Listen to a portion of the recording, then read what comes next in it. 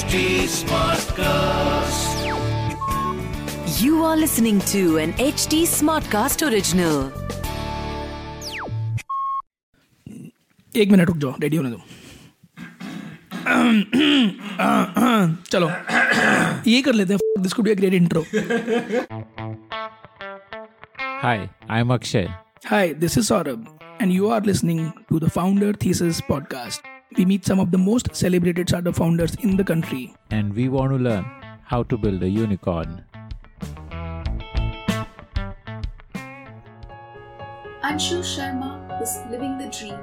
He was working at one of the most prestigious VCs of the country, where he backed investments in startups like Fresh Menu, LimeRoad, Craftsvilla, among others. But he had a thesis on the untapped potential of the offline retail space and was looking for a strong startup to back in this space. When he could not find a good enough venture to back, he decided to start Magicpin with the aim of building a data-driven performance marketing engine for the offline retail world, and today Magicpin serves millions of retailers with a whole host of innovative products. Here's Anshoo talking about his journey from being a techie working on deep tech products to creating innovative products that empower mom-and-pop retailers. I joined Hughes, in fact, in late 2000 itself. I think Jan 2001, I had joined them. So this is pre-Pasta. So I joined them then because they had this program to say you can do your last semester with us. In fact, I remember the project that I was a part of. It was the product team within Hughes. So there was a bunch of things. There's a lot of services business that they do. But they had one team which was building their own proprietary products that would be selling. And they were building protocol stacks in the voice over IP area. And that again was a very good experience because the moment you get in, there was a lot of work. So they would throw you at the deep end. I did a bunch of things that were in sandbox, but soon enough they needed people and they could see that, okay, it seems like he's getting a hang of it. So they started to give more. I was used for around 2.5 years that I was there.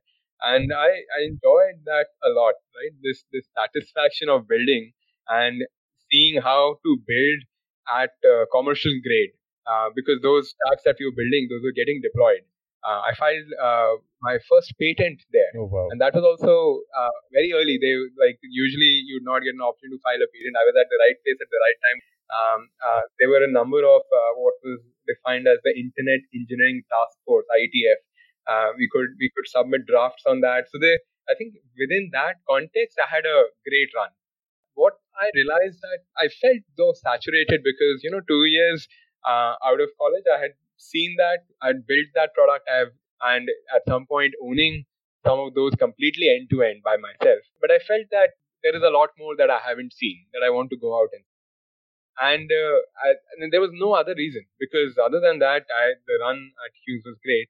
But I chose to try something different, and I found a job at Motorola in Bangalore, and I took that.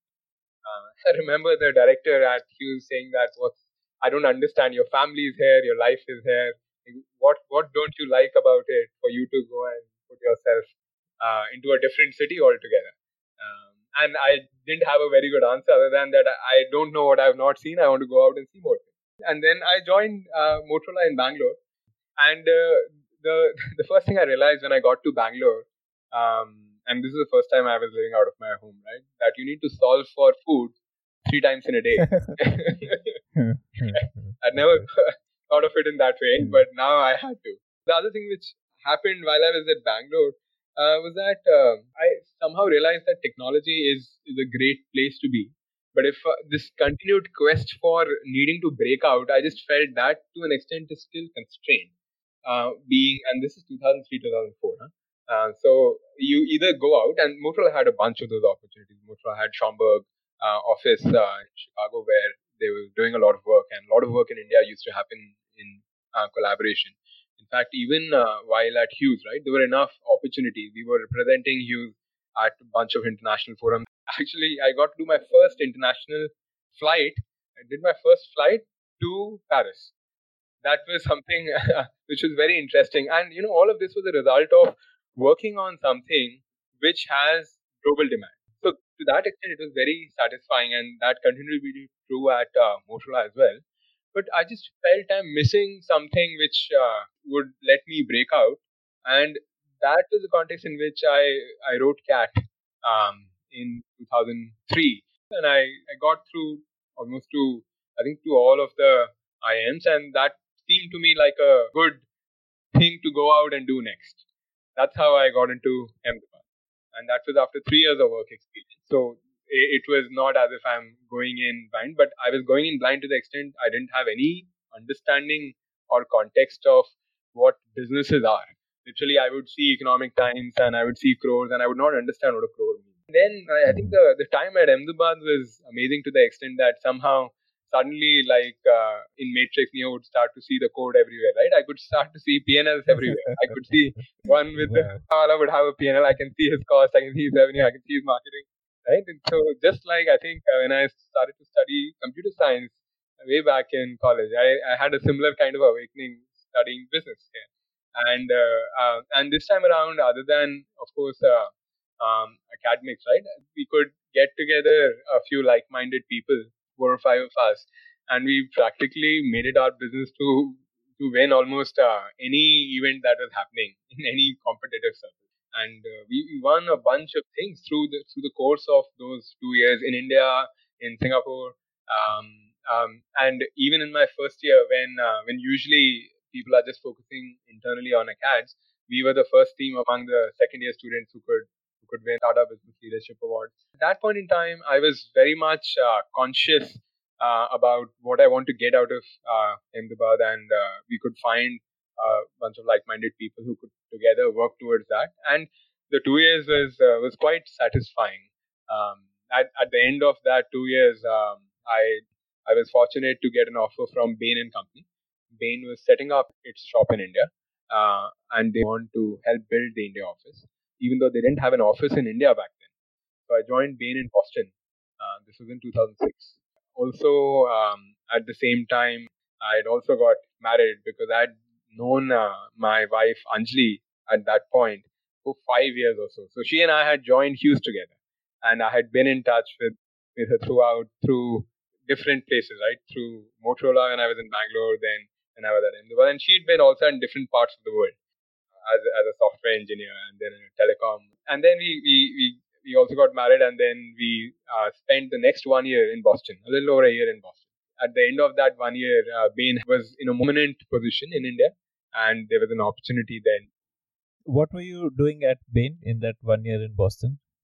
A bunch of interesting things, but I would say my time was kind of half and half divided into one part was pretty ring fence. So Bain has this advisory team which gives commercial advice or does commercial diligence. If a private equity investor is investing in a company, they would ask Bain to come and give their point of view. So I was part of that team that would give this point of view. So I think I spent around 6-8 months in that group, and every we would see a different company. So like company after company, I remember in my time at Bain, I'd done some 22 diligences. So I'd looked at so many spaces, sectors. So you kind of get a knack of very quickly to get to, here is this company in this market. What are the 3 things that really matter that let you understand whether it's a good investment or not? Or what do you need to believe in to do this investment?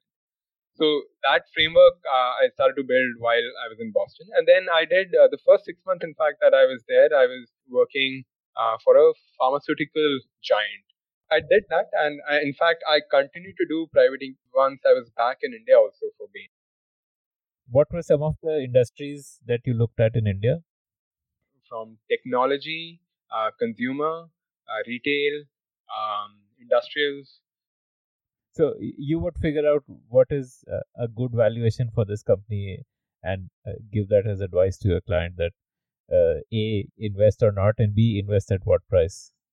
The second part we would shy away from doing. We would kind of like rephrase that to say, if you were to invest at price and expect so much return, you need to believe that these 3 things need to happen. But you stay on commercials or on the business aspects which you probably have a better handle. And then I also worked with just once the investment side of the market crashed, I did a fair bit of work in the consumer telecom retail space also, which were traditional clients, large companies, public and private, who are building businesses and are looking for advice around the specific area that. Like what kind of, like reorganization or optimization, that kind of work? Those kind of things. Also, I remember there was one telecom giant which was bidding for 4G pricing. So we set up this massive model and then understanding of how to bid, what do you expect as revenues, how much should you bid. I think all of those kind of things. I remember there was a toy company which was a company that was a very strong brand, but their penetration in terms of revenue was not as much. What do they need to do get to capture the kind of demand, the intensity? So I think those were the kind of problems that we would work with these companies, and it would be fairly deep operational kind of work, but also at the same time being specific about it to say these are the items that we should prioritize over the next 3 to 6 months to start to see the results.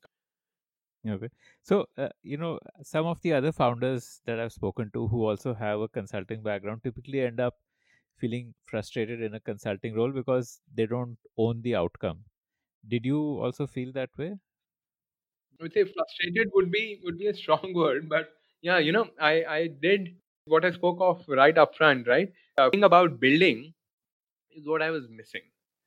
And people is great at a place like that, especially Bain. Super sharp about how to make the people. And in fact, that was the reason it took a long time for me to also get to this answer that I would explore something. So I would maybe hesitate from saying frustrated, but maybe more this thing around that, is this what I want to do 10 years out, 20 years out? And that answer was not that, no, this is it, right? I kind of long to be able to come closer to ground and build things. Unfortunately, that opportunity you don't get as much of. Especially, I think that's an opportunity you can pursue once you are maybe a senior partner where you're building a practice, right? You that building is of a different kind. It's not building a product.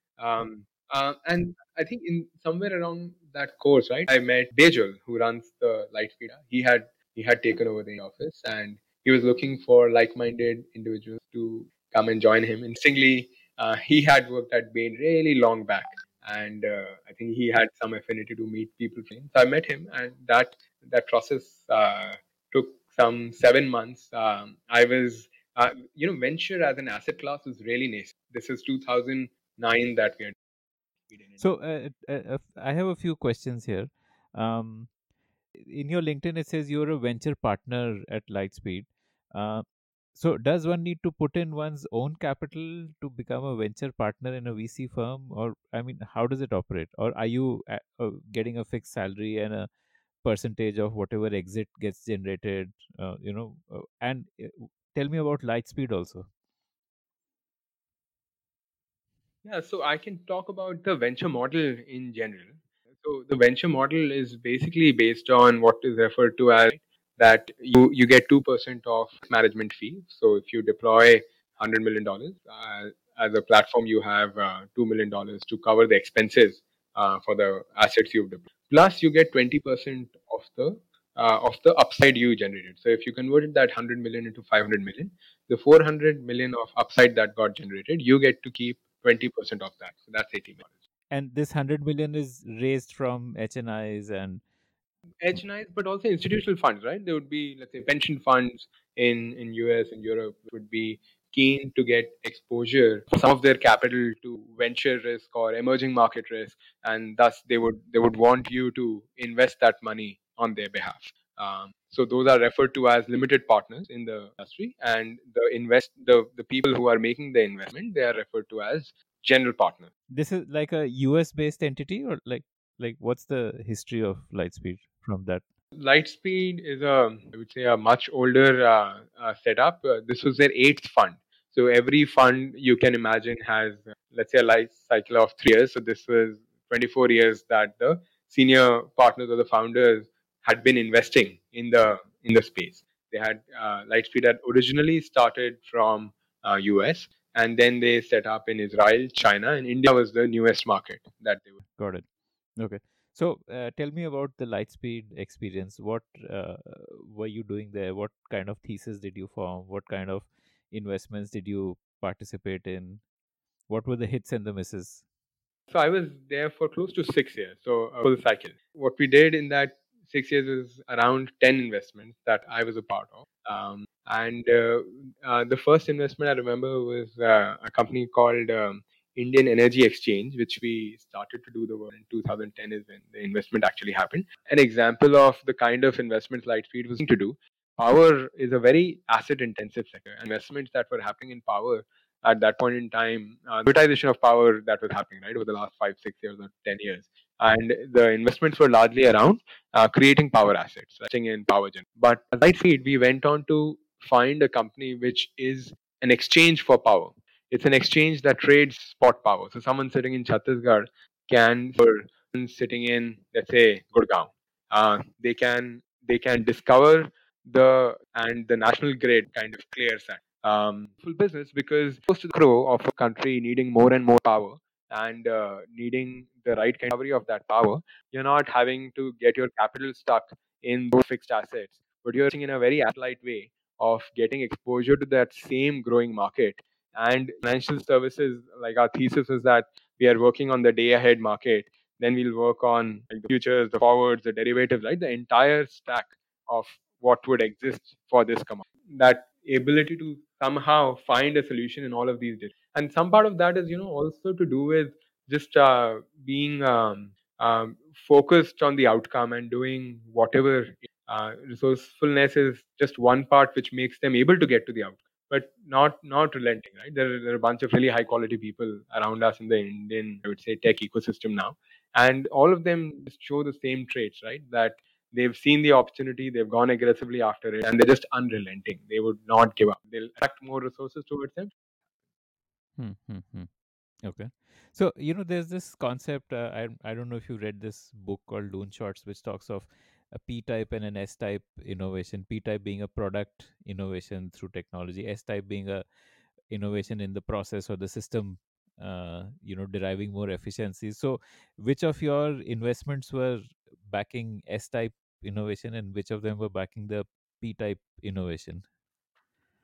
Yeah, I'm not aware of that framework, but I think whatever we were doing was more product, and in the short term, operations or structure could help it. But fundamentally, we were believing that at at a scale which is much bigger than this product will just create such a deep moat that others would find it right. For example, if you think of Indian Energy Exchange, it's not that power trading was not, but when you come to this model and you kickstart the engine somehow and gets to a certain scale. From that point onward, it's on its own term. And in fact, really high quality companies in India, where we could not find that you call it a network effect or that P effect, right, kick in, we did not make those investments. Largely because, like, as venture investors, our focus was more to find where do you find that upside, right?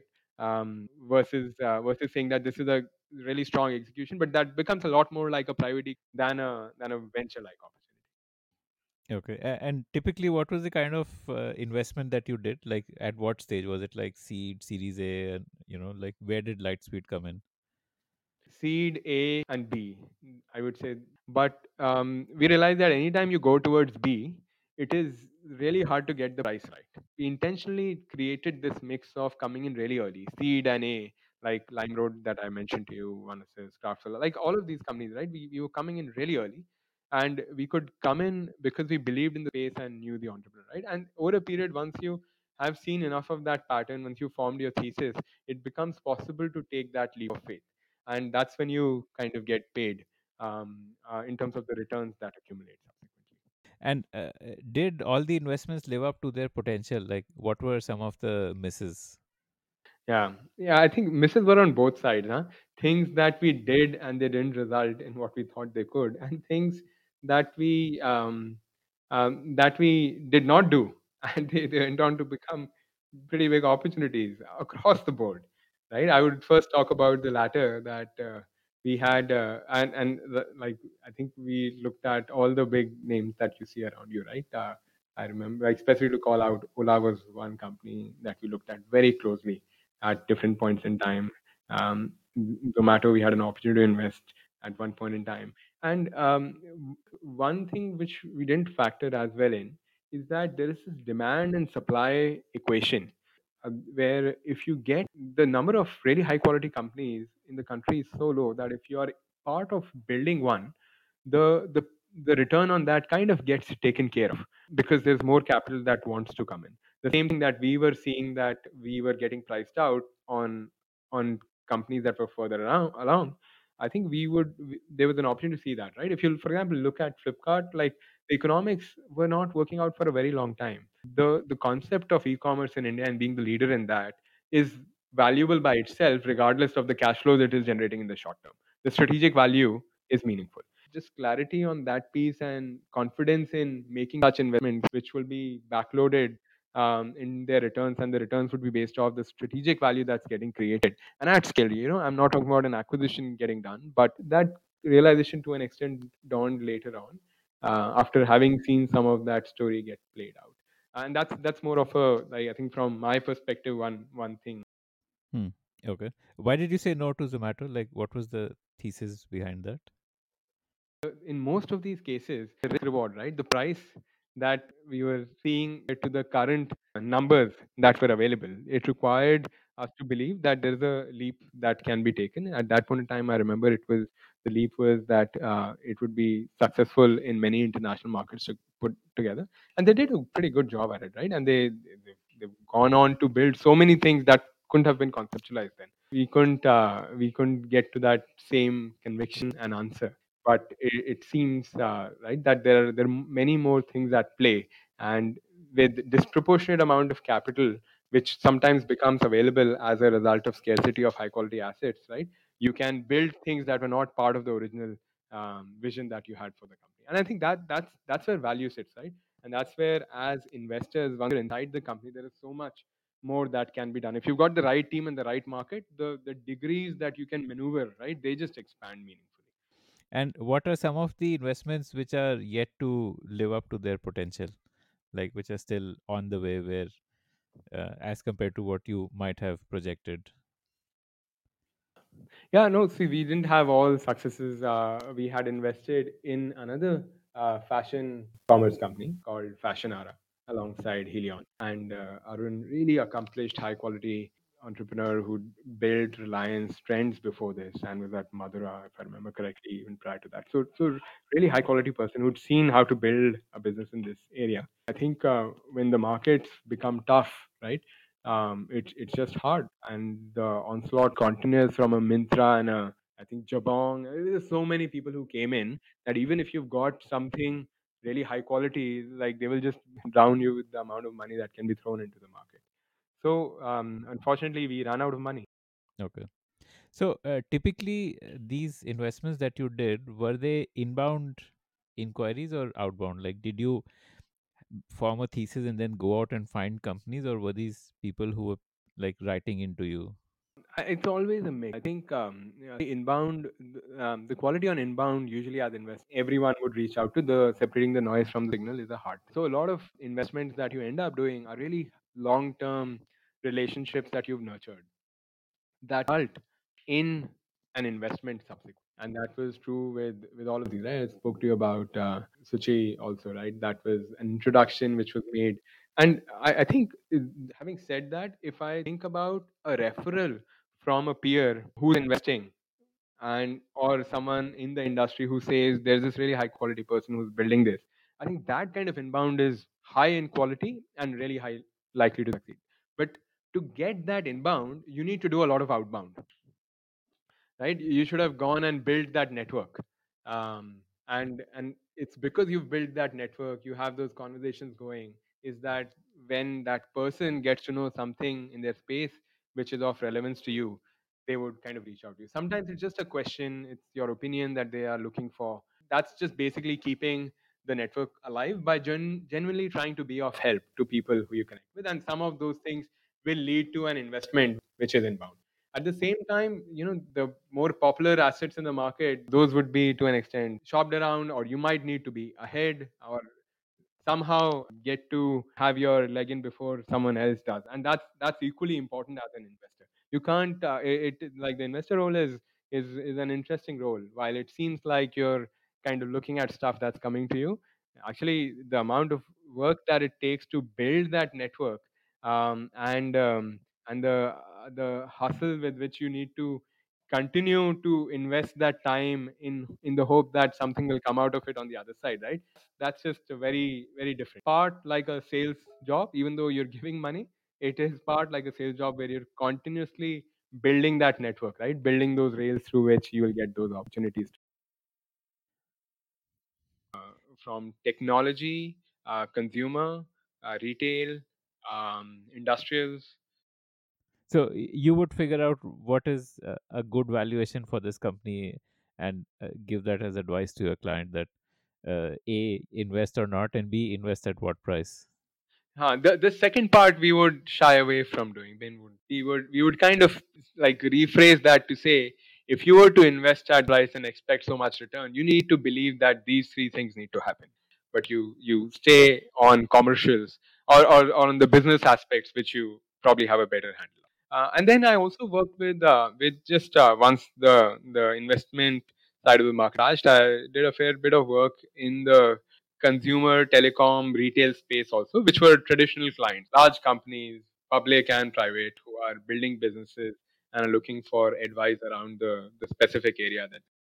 Like what kind of, like reorganization or optimization, that kind of work? So those kind of things. Also, I remember there was one telecom giant which was bidding for 4G pricing. So we set up this massive model, and then understanding of how to bid, what do you expect as revenues, how much should you bid. I think all of those kind of things. I remember there was a toy company which was a company that was a very strong brand, but their penetration in terms of revenue was not as much. What do they need to do get to capture the kind of demand they intrinsically? So I think those were the kind of problems that we would work with these companies, and it would be fairly deep operational kind of work, but also at the same time being specific about it to say these are the items that we should prioritize over the next 3 to 6 months to start to see the results. Okay. So, some of the other founders that I've spoken to who also have a consulting background typically end up feeling frustrated in a consulting role because they don't own the outcome. Did you also feel that way? I would say frustrated would be a strong word, but yeah, I did what I spoke of right up front, right? Thing about building is what I was missing. And people is great at a place like that, especially Bain. Super sharp about how to make the people. And in fact, that was the reason it took a long time for me to also get to this answer that I would explore something. So I would maybe hesitate from saying frustrated, but maybe more this thing around that, is this what I want to do 10 years out, 20 years out?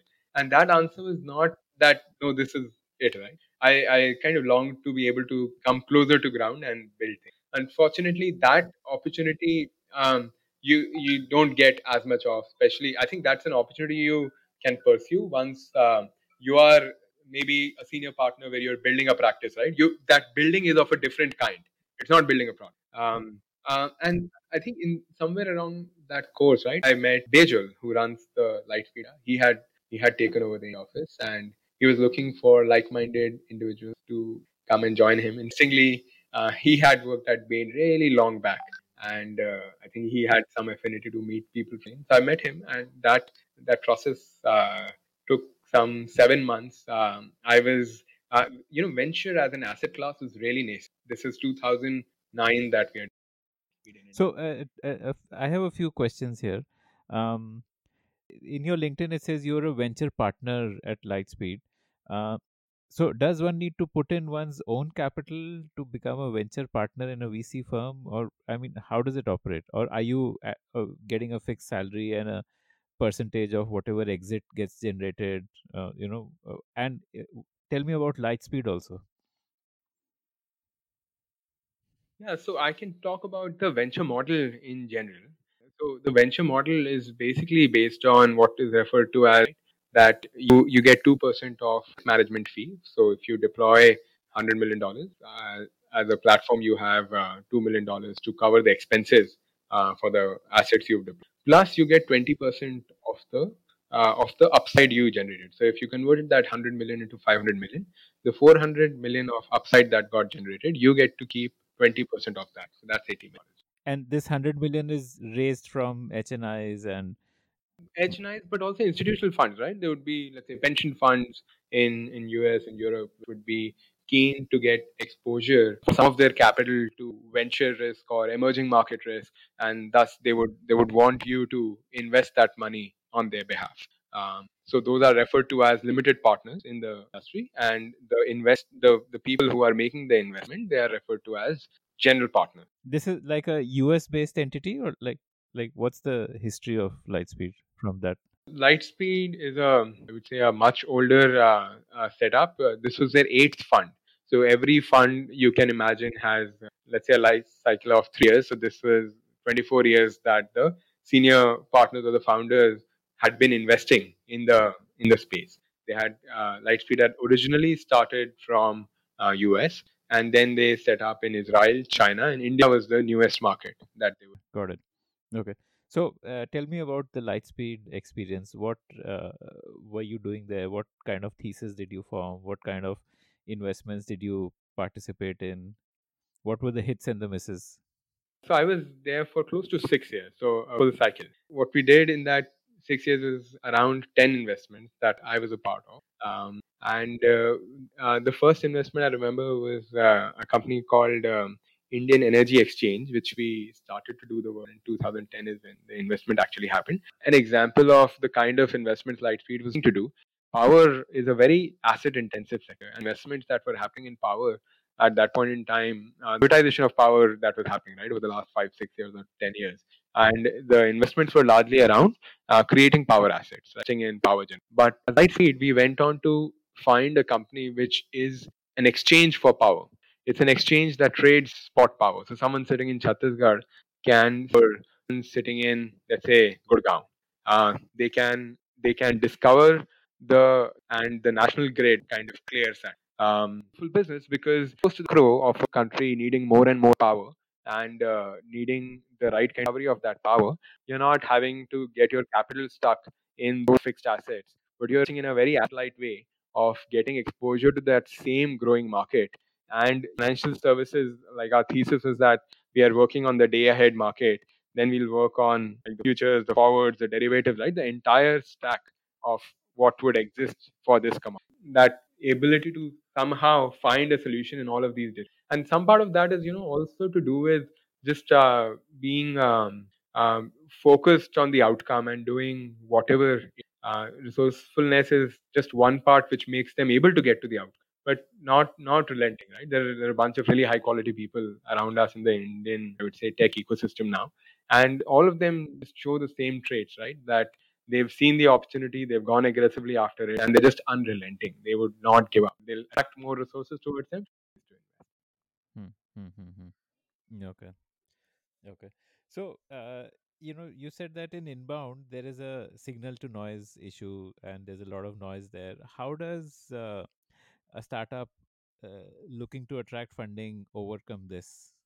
Is there a specific instance you recall of someone who overcame that, which was just like an inbound, maybe a cold email or something, or is it generally that it's best to find someone who can introduce you? I think it's best to find someone who can introduce you, and it's not hard now, given knows some the word goes from them. Cold email. Having said that, like, if you're losing time, then a cold email. I know out of cold inbound, and the like, everything is looked at. Nothing is not.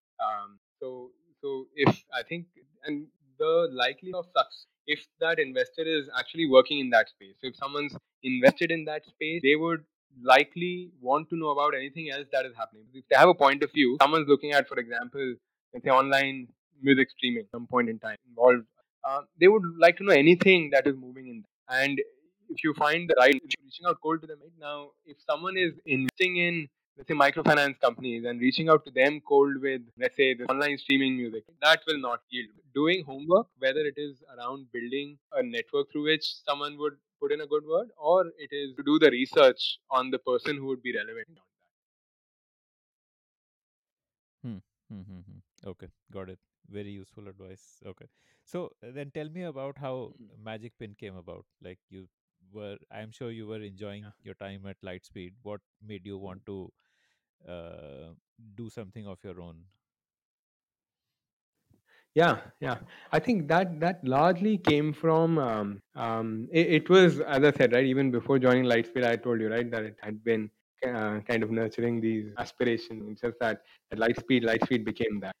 It's just that I spent some time in China. That was actually a trigger point for me. I remember Rajan Anandan from IMI at that point. He took a delegation from India. Everyone. This was 2014, late 2014. It was amazing. It was almost mind blowing, the way in which people were thinking, and whatever you can think, you can build, and right, all of these things that you would imagine, you're actually building. And looking at that, I realized that India is really in its infancy. Even it's true, even. But if I were to thus go on to invest, it's a great way to see what can happen, right, and to play this so nascent, right. But the other way would be to go on to build, if that's what I would enjoy. And it was a very interesting window in time, right, where I had seen and experienced that. And investing is a great place to be. High quality, risk adjusted, it pays pretty well. But I just felt that if I don't go out to build, then I will kind of regret that for the next as many years that I don't. And at some point, you can't do that. I felt this is the last opportunity if I were to get any. And if there was one thing I could do, what would that be? Um, and that's how having been at Lightspeed for 6 years, I'd seen this recipe, right, of people, markets, and capital kind of play out over and over again. So I was quite like I was this time around. It was not that I did not know what had to be done. I'd been prospecting this space at Lightspeed for a while, which was the offline retail. That there's an opportunity where we would have backed a team if we would have found the right team. I got convinced that I should go out to build, and this was the idea that was the top. And we had seen it for a very long time. I knew what we and I could get the right team, initial team together. Fortunately, which basically meant that my ex colleague at Bain and Company, Bridge, was subsequently at a startup. At that point, Nexus was looking to step out and build something. He'd been there before I was there, and he would ask me, investing is slow. Why do you do that? Why don't you get it? Why don't you do it? But fortunately, at that point in time, I got to that answer, and he was also on the same answer. So we could converge, and we could say, yeah, this is the right space. So, what was the thesis in 2015 when you started it out? What did you want to build?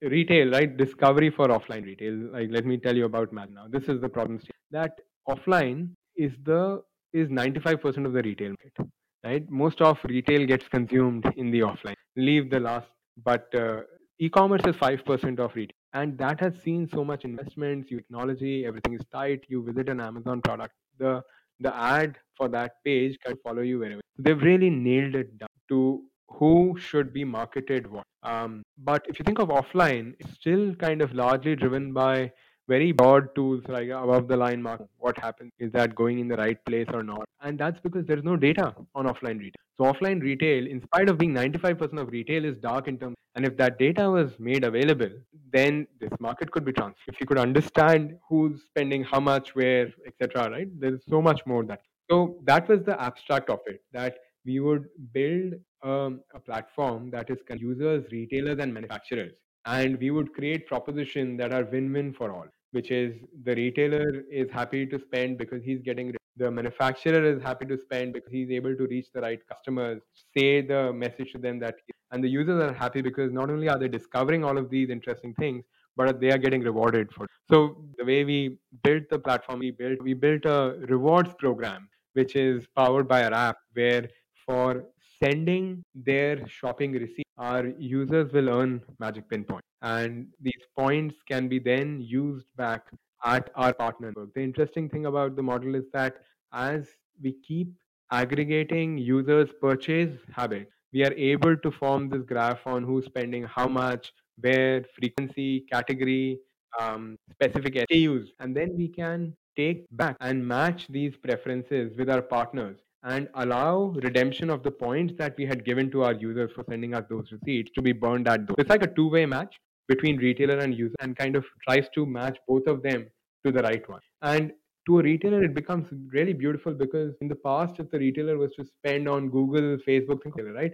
Like in most cases, they would not have a way to spend a small. But even if they would, right, they would not know where that money went. You spend 10,000, Google will just eat it and no one would. But with Magicpin, if they spend that 10, they get to see the return of that 10. And if we are delivering a 4x return on that 10,000 rupees, they will see the 40,000 rupees worth of business. And they can track it through the receipts you would have shared or through the points that our users would come and use at that. So this performance marketing for offline, right? Or you think of it as Google AdWords, that is the heart of what matters. And that was a newer entrant, started with retailers. Then we realized that there is one more entity that's playing a very interesting. And now we are working with the ITC or a PNG, and because they are also in that same ecosystem, and they are also spending in a way that they don't get to. So you get points for going to that store, but you earn more points if you find this SKU in your basket. And we are reading the receipts, right? So we're able to understand that. Hmm. Hmm. And users could submit any bill or bill of partners. Like the kickstart of any that we do is that users can submit any bill wherever they are going, whatever they're spending. And our way of acquiring supply is on the other side to go and say that to retailers, and we don't even go and say, we WhatsApp them, and we would send that link over WhatsApp, which would show pictures of their customers, the spends that those customers are doing at the retailer store, how his average order value differentiates versus other competition in that neighborhood, his repeat rate versus competition. He's never seen his business, and he doesn't even know us, but we immediately build credibility on the back of data that we have. And then our pitch to him is fairly straightforward. We are not even asking for upfront money. We say that sign up with us, and then any business that we drive to you, you can pay us a percentage of. And because of the fact that the moment a partner signs up, he would now be accepting Magicpin points, we are able to immediately drive demand to that partner. Okay. So, where did you pilot this and how did the pilot go? I remember the initial campaigns we did were out of sitting in the Lightspeed office, right? That we were just trying out if I run a Facebook campaign to say, send me your read from a cafe coffee day and I'll recharge your phone. I just wanted to see if people are going to do that or not. And not read actually. At that point we were testing selfies. Are people going to send selfies? Because we wanted to build and we a massive number. We did that for Pizza Hut, we did that for KFC, all the models. So this question that will people hesitate to send their pictures to get reward points, right? That seemed like a no-brainer. And our model throughout the journey of building a company has been to say, what are the key risks?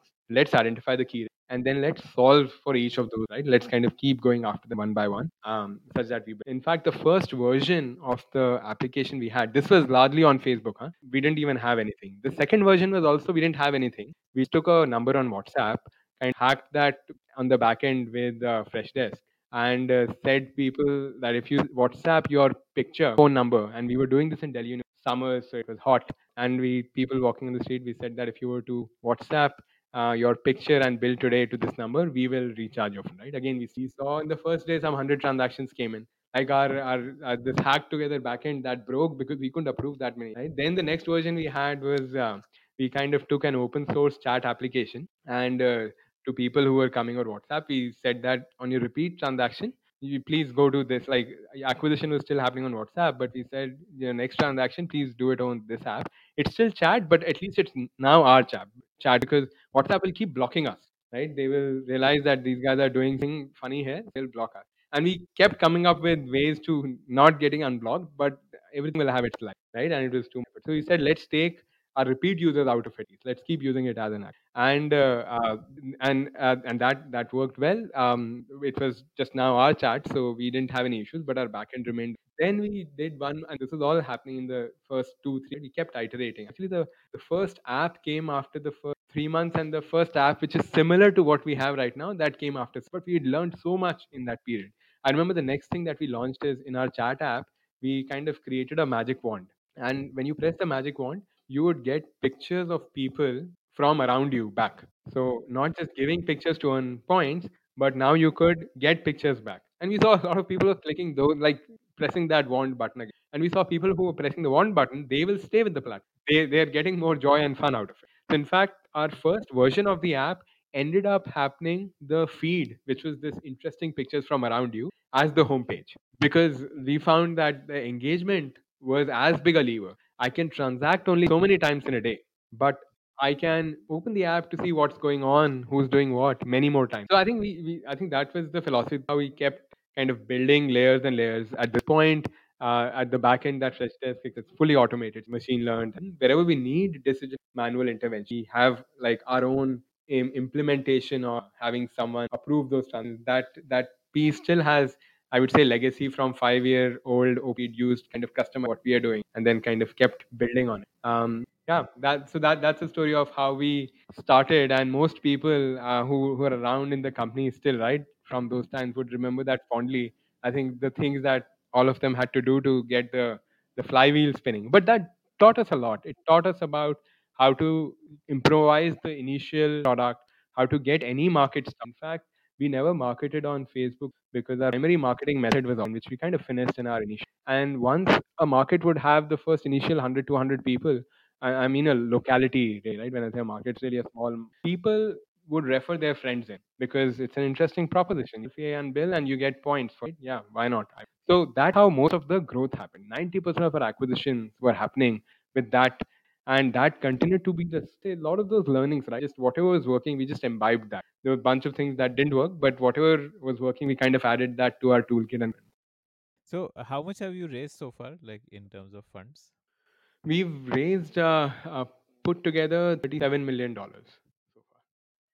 And what was this? How much of this was used to fund the points that customers would earn? How much was used for other stuff? Like, how did you use these funds? Interestingly, we've never been very far away on our economics, right? We've always been pretty close to making the economics work, and that discipline was a result of just like both Bridge and my backgrounds, right? Like, let's build a business that will stand on its own feet. And so, to that extent, most of the investment and a lot of that money is not a lot, but the last round that we raised 7 million, that but a lot of the investment went into building the product, building the markets that were important, and less into the, let's say, just the burn. The investment, in fact, I would say, has gone into building the system, which is now scaling. And how many people use, like, are you at liberty to tell us stuff like that?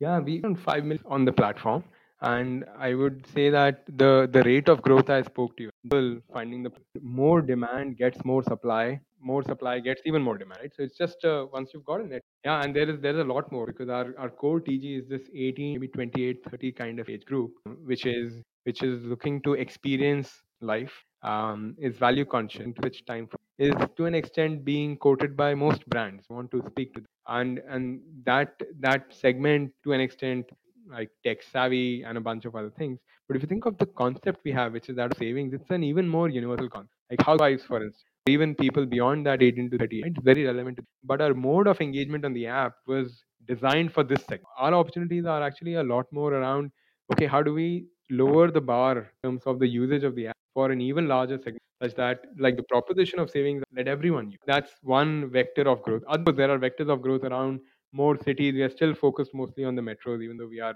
but there are many more cities that are available. There are many more categories that are available. For example, food and fashion was a very big part of our monetization, even though we are seeing transactions, but a big part of our monetization. And because that was working so well, we didn't build monetization in other categories. But over the last 3 months, we've actually managed to build monetization on those other categories. We are now providing them with online delivery capability to accept an order, but also marketing for that capability. It's not sufficient in this environment to just send them footfall because the macro is, it's important to enable them to see where the world is, make them capable of accepting online orders, and then kind of sending demand to them on the online order side. Let me just build one more piece on that. That we realized that like we were sending orders to them and then gave them the full stack from payments to order management to a third party integration. Say we will generate the order, you will see it, you pack it and keep it ready. We'll collect the payment for you, and then we'll get someone to pick it up from your store and deliver it to you. You do this part out. But then we realized that in doing that, we are bundling our marketing with the rest of this. So we've now separated that rest of the SaaS stack out and kind of given it to retailers at zero marketing. We've had, like, in a way, of Shopify for retailers, right? Gupastore.orderhere.io. We've created those kind of white label links, and any business that comes to the store on that URL, we don't charge any money. So, and I do believe, and this is true not just for small retailers, but even for large retailers, right? Omni-channel was a thing that everyone wanted to, but everyone was busy servicing their. That's changing now. That's changing now because consumers are looking to place their orders without coming to them, and that's the need of the hour for all retailers, right? Like, if they want to be relevant in this world where there's an Amazon, there's a Geo, right? There's a big basket. They would need to be equipped with the right technology, and they're keen to be equipped. So thus, and we are saying that, okay, we are not kind of pushing our marketing to you to use that. You have your own marketing. Like, here is technology that you can. So I want to understand this offering a bit better. So this is like a self-service platform where a retailer can list his inventory and share a link with his neighborhood customer base through WhatsApp or whatever, and tell them place your order here. And when they go to that link, then they can also make payment, and the payment comes directly to the retailer's bank account. And you have a collaboration with some logistics company which takes care of the logistics, and that gets charged to the retailer. Is that what this is?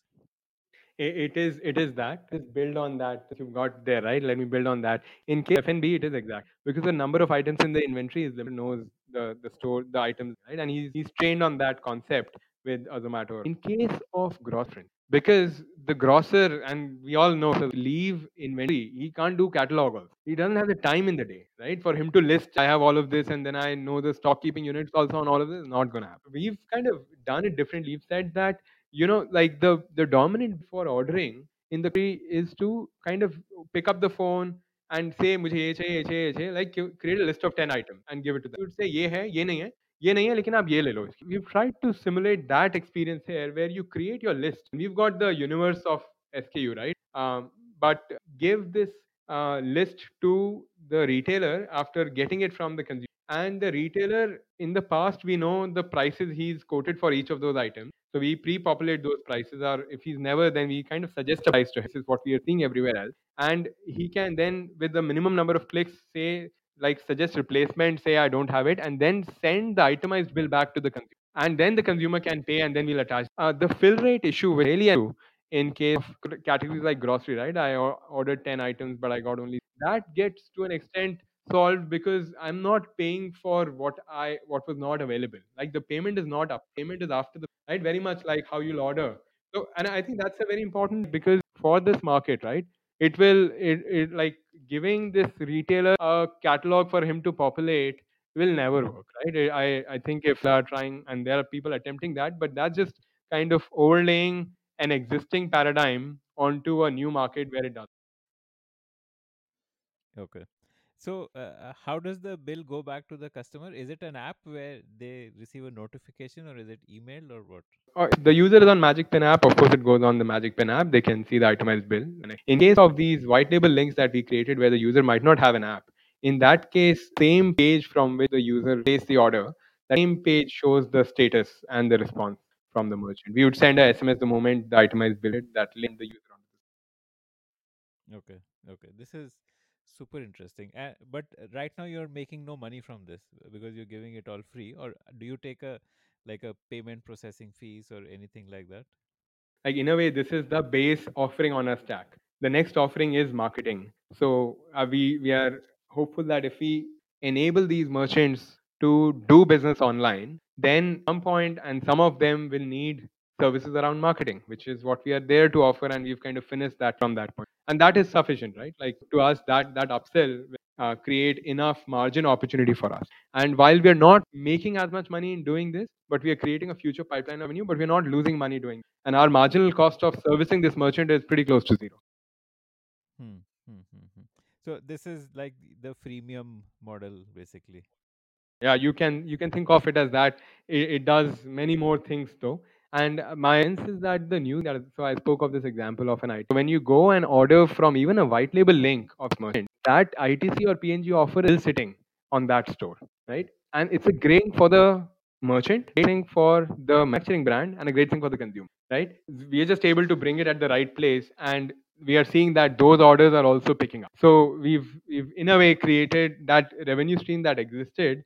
So I'm curious on where this came to. I mean, where this idea originated from.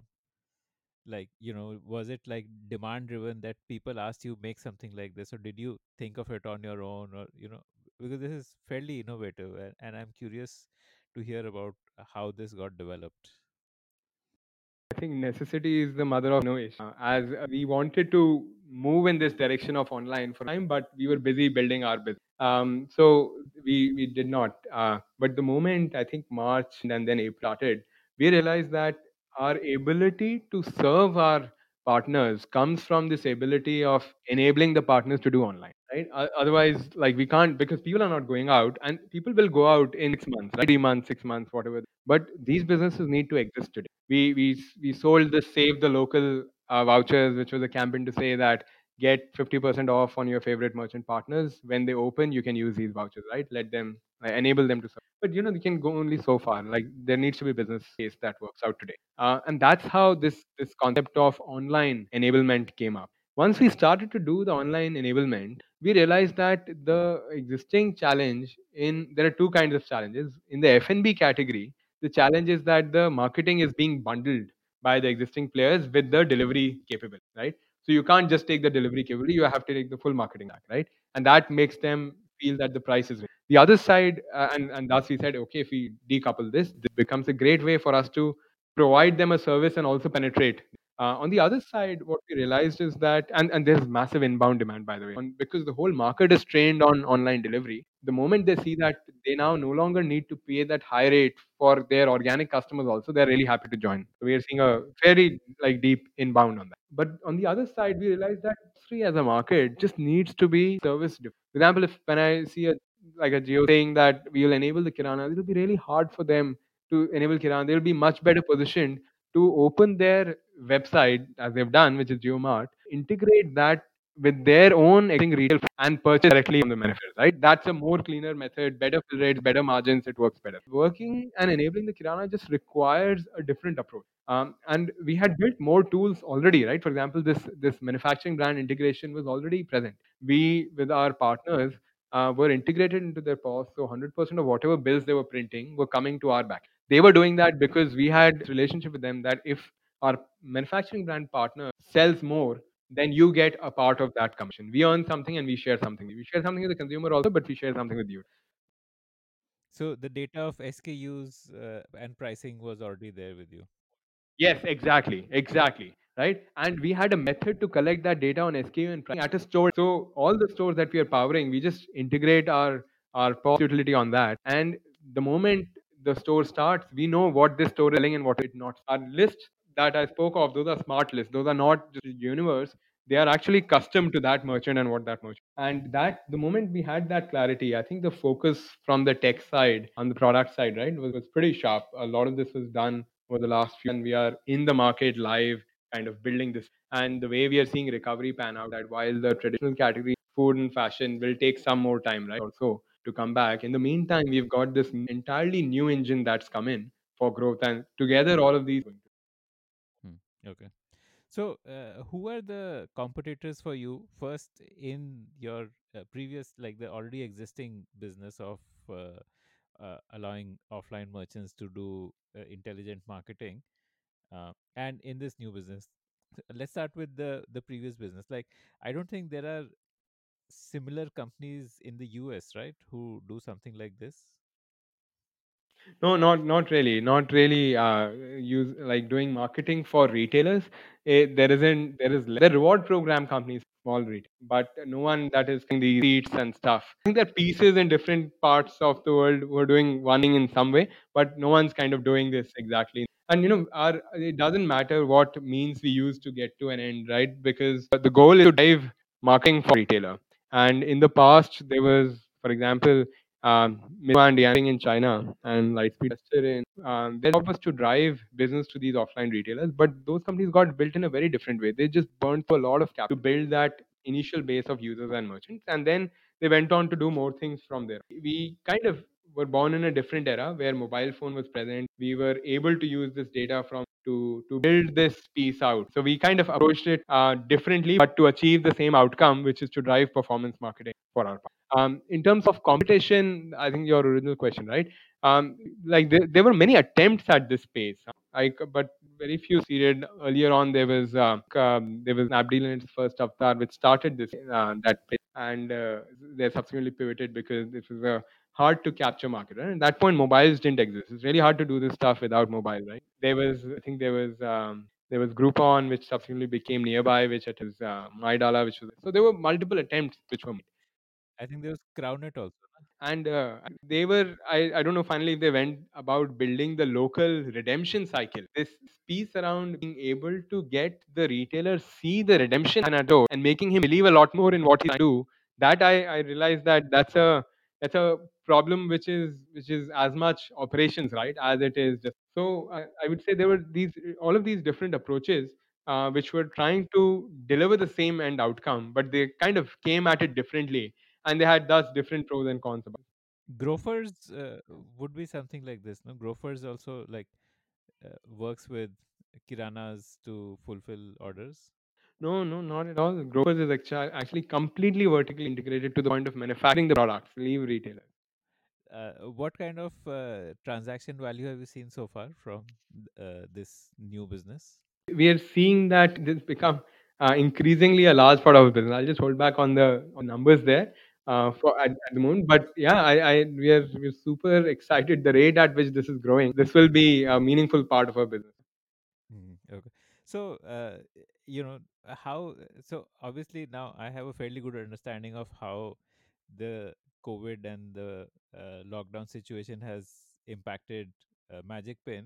How has this impacted your thesis as a VC? Or, are you still an investor in your personal capacity, or is Magicpin your 100% right now? No, no. Magic Pin is my 100% of what I'm doing. Of course, there is some.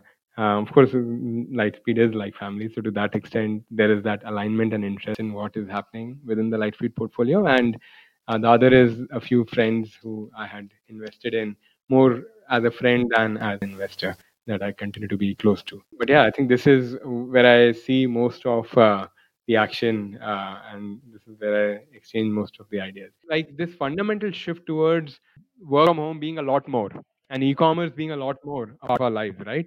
That will just like change the fabric of in more meaningful ways. That doesn't mean existing stuff will happen, right? But we will find that new opportunities will emerge, right? Let me give an example of that, right? For example, think of the manufacturers. So far they had been happy to work with let's say an Amazon or a Flipkart and sell through them on the online channel because online channel was not as big. But online channel is getting big. They don't want to be then like upset of whatever the retailer is selling because the retailer they would be looking to substitute with a white label as soon as the retailer can. So they see that as a risk and as an opportunity for them to build their own direct to. So ITC is doing that, PNG is doing that, HUL is doing that. All of them are building their direct to consumer shop, which was not happening in the past because all of these companies would be working directly with the end with the distributors, right? But now they're building D2C. What that does is also it means that if these companies are building D2C, many more companies can build D2C, and D2C would be increasingly and there are more brands even on our platform. We help new direct to consumer brands launch because we're fairly effective, efficient, and also can segment the right population, reach out to them. But we will see a bunch of more as people spend time online, just more direct to consumer brands come up. We've seen some and we'll probably continue to see more. And then I think the other things that will happen related to this is that location will be less important. Location was suppose the biggest thing in retail.